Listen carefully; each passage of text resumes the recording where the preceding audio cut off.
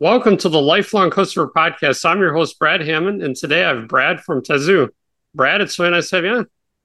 Hi, nice to be on the show today. I appreciate it. Absolutely. I'm excited for today's discussion. So, Brad, can you kick us off with telling me a bit about yourself as well as your company and what you guys are doing? Sure. My name is Brad Heidemann. I'm the founder of Tahzoo. We started this company about 13 years ago, really with the idea that we wanted to deliver a Nordstrom personalized experience in a digital context. And so we work typically with Global 1000 clients trying to re-articulate their customer experience in a way that really meets their customers' needs. Nice. That's awesome. Yeah. So, how do you get into this? How do you decide you're going to start a company in this space and all that? Yeah. Yeah. I don't know. I had a moment of craziness, I think, actually. I started my career at Nordstrom. I spent about a dozen years at Nordstrom, helped grow the company. It was very exciting and learned a lot about taking care of customers and providing great customer service and growing and building a business. And then I was in Seattle at the time, and I kept running into Microsoft people, and I was using an old version of a computer to manage inventory and those kinds of things. And I decided that I wanted to go work in computers or in software business. And so I jumped ship and went and worked for Microsoft for about 10 years or so. And then while I was at Microsoft, I thought, gosh, there's really an opportunity to bring this notion of really knowing your customer and treating them like a valued person and individual and technology. How could we bring those two worlds together to create a differentiated customer experience? I love that. Tell me more about what you guys do. Maybe just some general examples of what a Sure. client would look like and project. Yeah. Yeah. I mean, typically we spend time with the client trying to understand what the issues are related to their customer service or their customer experience. Where are their hiccups? And most of our clients, if you sort of think about a typical Fortune 500 client, they have 30 or 40 different systems that they use to interact with customers. And oftentimes those systems aren't integrated. You might be well known and a valued customer in one system, and then they switch you over and they don't have any idea who you are and don't know how to treat you or take care of you. And so a lot of times when we work with our clients, it's really understanding where are all those touch points, where are the breakdown of those touch points, and then really thinking through if we could deliver a personalized experience for every customer, how would we treat them differently? How would you market to them differently? How would you provide support to them differently?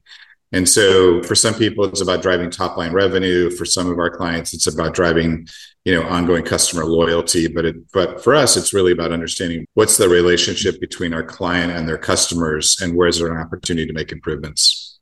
Awesome. Let's Yeah, talk about growing this company from like the early days to today. sure, I think one of the sure, things you mentioned to me in our call before this was you're only going to go after Fortune 500 market. I think that's sure, very interesting. How do you go about doing that? I know Fortune 500s, they have a lot of rigorous requirements. They have long sales cycles, sure, all that. How do you sure, tackle sure. that as a Yeah. startup company? I want to say the one thing for anybody who's thinking about starting a company or is in the middle of this process is picking your market is really critical. And so you have to sort of decide what market you want to be in and commit to that. And so for me, dealing with enterprise clients was just a comfortable place for me. And also I think it takes just as much work to close a small deal as it does to close a large deal. So you might as well just do the large deals first. But with the one nice thing about large sort of enterprise clients is that their financial situation, their customer situations, the challenges that they're dealing with are often well understood. And so as a someone who's wanting to do business development, they're really understanding your customer or your potential customer, understanding the issues they face, and then being able to show up with solutions that might make a difference, have a real impact. And so our first client was DirecTV, for example, and we had come to understand that they were having a lot of difficulty managing the call center experience. And so they, as we sort of investigated and talked to them more and more, we realized they had a database of about 35,000 answers to questions that the call center reps would need to manage in response to a customer query. And unfortunately, that was very unmanageable. It was hard to figure out where to find the exact right piece of information. And so as we talked to them, it was really about like, hey, listen, there's a way to streamline the presentation of content. There's a way to streamline the top 10 issues. There's a way to know that there's a weather outage in a particular geography, surface that to a contact center rep so they could do a better job servicing their client. But it took probably 2 or 3 months of, concerted effort and a series of phone calls and getting to know the business decision maker and kind of extolling our value proposition and how we thought we could help them and coming up with some ideas that they hadn't otherwise considered. And that I think that's all part of the sales process and part of working with a large enterprise customers. You got to show up with solutions. You can't just say, I've got a product. You got to really understand their business and then tailor that to that business. As far as all the legal stuff and the infrastructure, we had a good law firm from the very beginning. So when it came time to signing master services contracts and insurance and all of that, the best advice I have for people is just outsource that to the professionals and let them do what they do well. Absolutely. I think for me, when I've started a company, I always want to move fast and have this great sense of urgency. But I know larger enterprises, they like to move slow and make sure all the T's are crossed and I's are dotted. How do you Yeah. deal with that when you have to like move almost faster than maybe your clients are? Do you just, you're talking to more and more people, so there's always somebody at the right stage, or how do you deal Yeah, with I think, yeah, I mean, I think, I often talk about, especially the business development process, is like a stove, you got a front burner, middle burner, a back burner. So you need a collection of potential clients that are at various stages in that decision-making process. I will say, though, over the 13 years, I've seen customers start moving more and more quickly as it relates to improving the quality of their customer experience, because it really is a differentiator in the market. And when I started the company in 2010, one of the challenges is large enterprise clients were the economy was shrinking, banks were collapsing. They were really concerned about protecting those client relationships because it wasn't necessarily clear that the economy was going to be growing anytime soon. And so that created sort of a compelling value proposition. But again, as I've sort of progressed over the years, like the need to move quickly in a marketplace is really a differentiator in terms of from a competitive perspective, but also grabbing market share opportunity. And also everyone's worried about getting wiped out by a technology enabled startup, right? So that sense of urgency is driving C-level people in ways that it hasn't previously. So Absolutely. The other thing I would say is like, look, it's really important to make sure you establish relationships at the most senior level in an organization. And although a lot of people talk about selling in the C-suite, very few people actually do that. And I think one of the things that we really focus on is developing relationships in the C-suite. And we do that by providing valuable guidance, valuable observation, a market understanding, a perspective about what's happening with technology, those kinds of things. Because if you're a CMO or your chief strategy officer, you really have a 3 to 5 year mandate that you're trying to drive on behalf of the CEO of that company. And so you really need to plumb into that. So it's not just about the discrete solution that you're going to provide. It's how do you help them with the strategic thinking and the planning for where they need to move their business and what they need to achieve on behalf of the overall goals of the company. Absolutely. At what point did it go from like you're out selling and getting those original customers to now I got to build a sales team, now I got to build a marketing team? How did that go growth wise? I mean, I think I did that within the first 6 months of the company. But to be clear, like I do spend a lot of my time with my clients. Like I learn a lot from them and sort of having my finger on the pulse in the market and kind of understanding what's going on in large companies. How are they thinking about budgets? How are they thinking about economic forecasts? What do they think about the 25% drop in exports from China in the last year? Or actually in the first half of the year here? It's important to develop and maintain those relationships, even if I'm not necessarily doing the discrete day-to-day selling or the day-to-day business development. So I would say if you're in the process of building your business and you think you're going to, at some point in time, abstract yourself from those customer relationships, you are very misguided. So I would not encourage that at all. It's really important to stay close to your customers, even if you're not doing the direct selling or business development. Absolutely. So any landmines to avoid in that growth journey? Anything you're like, hey, maybe you just knew to avoid them, not necessarily the experience them, but what are the ones that you'd recommend? I ran into every pothole along the way. So that absolutely, I think you can grow too fast. We grew too fast for a few years. I mean, it was fantastic. And I think we had 3 years or 4 years in a row of 100% year over year growth. It was amazing.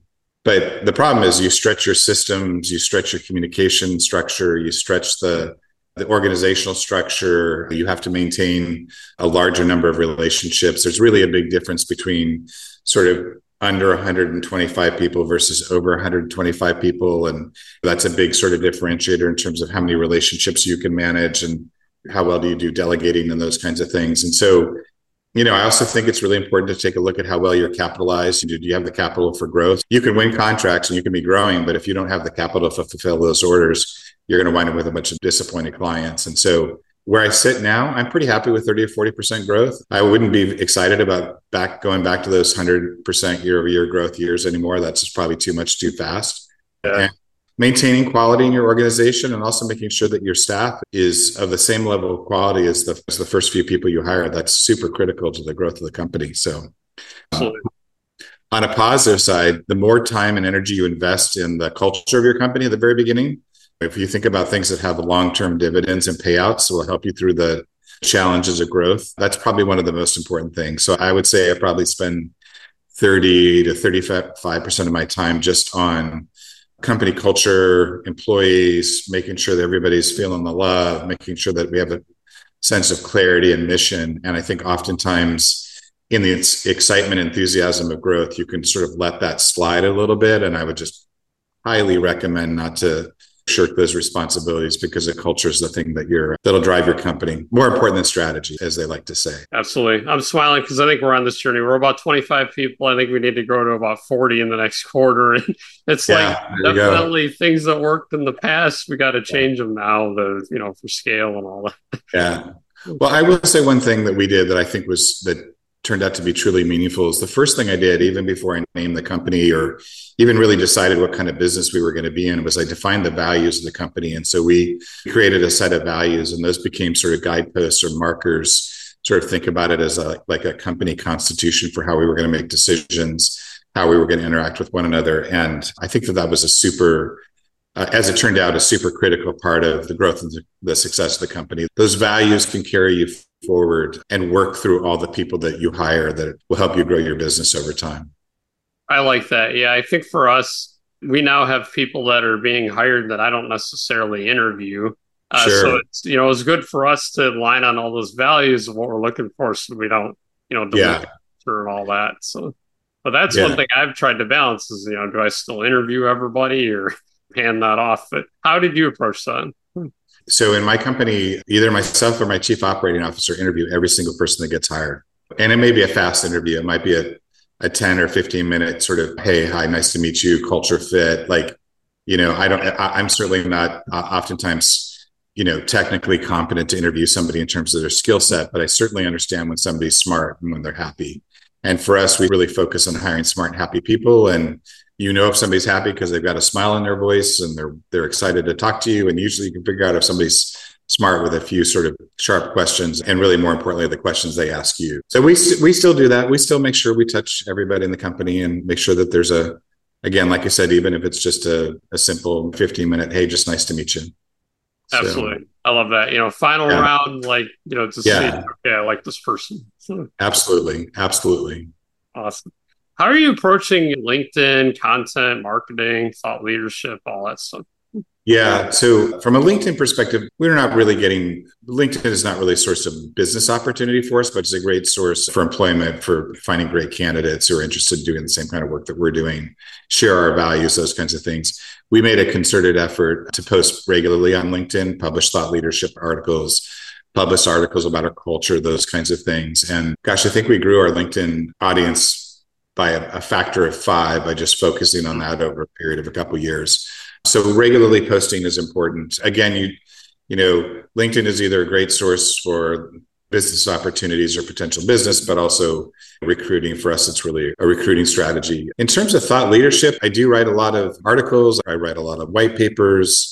I think it's important to share your thoughts and ideas with everybody and make sure that they're understanding where you're coming from. I'm currently writing a lot about AI and how that's going to change the world, and trying to get everybody excited about that, and hopefully a little bit less frightened about the world ahead of us. It's going to be great, I promise. And then the other thing I do is I have a blog called The Desk of Brad, and I write a letter to the company every single week. And so I think there's about 500 letters or something like that I've written, something like that. And I write about all different things. It's kind of like a little bit like a Friday afternoon sermon. It's just a little bit of like, what have I experienced this week? What's going on with our customers? What's going on in the company? What's going on in the world? If I was on vacation, what was the great barbecue restaurant that I went to? And so I write every week to the company because I want to make sure that we all feel connected, but also it's a great way for me to educate people what's going on in the market. So as a person in a position of leadership and as a CEO, you've got to be communicating frequently and often, and you have to have multiple channels of communication. So I give people a lot of different places to plug in, and I do a lot of public speaking as well, which is great. Certainly COVID slowed that down a lot. We're slowly getting back into the conferences and speaking, which will be, I'm looking forward to that more and more. So. Absolutely. I love the letter idea. I do something similar on Mondays, company update. Like we're at 115 or something. So I hope we get to 500 and it works. Everybody gets aligned on what's going on. And what we're Yeah. doing. I mean, one of the nice things too is I would say now, so I guess I've got 7 years of retrospective. And so it's interesting now to kind of look back and say, oh, what was I writing about in 2016 and what was really important? And I was, in fact, writing about machine learning in 2016. We just Hmm. hadn't come to the level of expression that we're at now, right? And so, or the tyranny of A/B testing, right? You've got a red button and a blue button, and if 51% of the people want the blue button, then everybody likes a red button. It's stuck with the Yeah, blue button. So, how do we sort of change those models? And, what's exciting now is the notion of personalization is much more discrete at an individual level as opposed to the masses. But anyways, it's just interesting to be able to look back and see how my thinking has evolved over the years. absolutely. What is one thing you wish you would have known before you first became a CEO that you know now? Yeah, oftentimes when you're starting a company, you're going to make decisions, policy, systems, procedure, processes, relationships, and you might make compromises, or you might just not necessarily have a fully baked solution when you get started. And you think, oh, I'll have time later to come back and change that or fix that. And that never happens. You never have time to go back and fix things. And so I think if I was to go back in time, I'd probably be a lot more deliberate and considerate about the decisions I made, because the reality is you really won't ever have the time to go back and fix those things, even though it seems very reasonable at the time. So, Absolutely. I think for me, I've sometimes made decisions early on with what's cheaper, but maybe it's like a little bit more work. And sure. then the automated solution costs more and you don't have to worry about it, but it always comes back to bite you later. Yeah, absolutely. I do think it's also important to understand how your company is going to evolve, right? And so if you're sitting in the CEO chair, you really need to be thinking about where's this company to be in 2 years, 3 years, 4 years. And as you think across those time horizons, you got to think about people, you got to think about systems and processes, you got to think about how do you drive cost out of your business, how do you drive quality into your business, and really taking some time and sort of envisioning the future will help you make better decisions today so you're ready for the challenges of tomorrow. Absolutely. Has there ever been a time where you have to make a big pivot, and how did you approach that?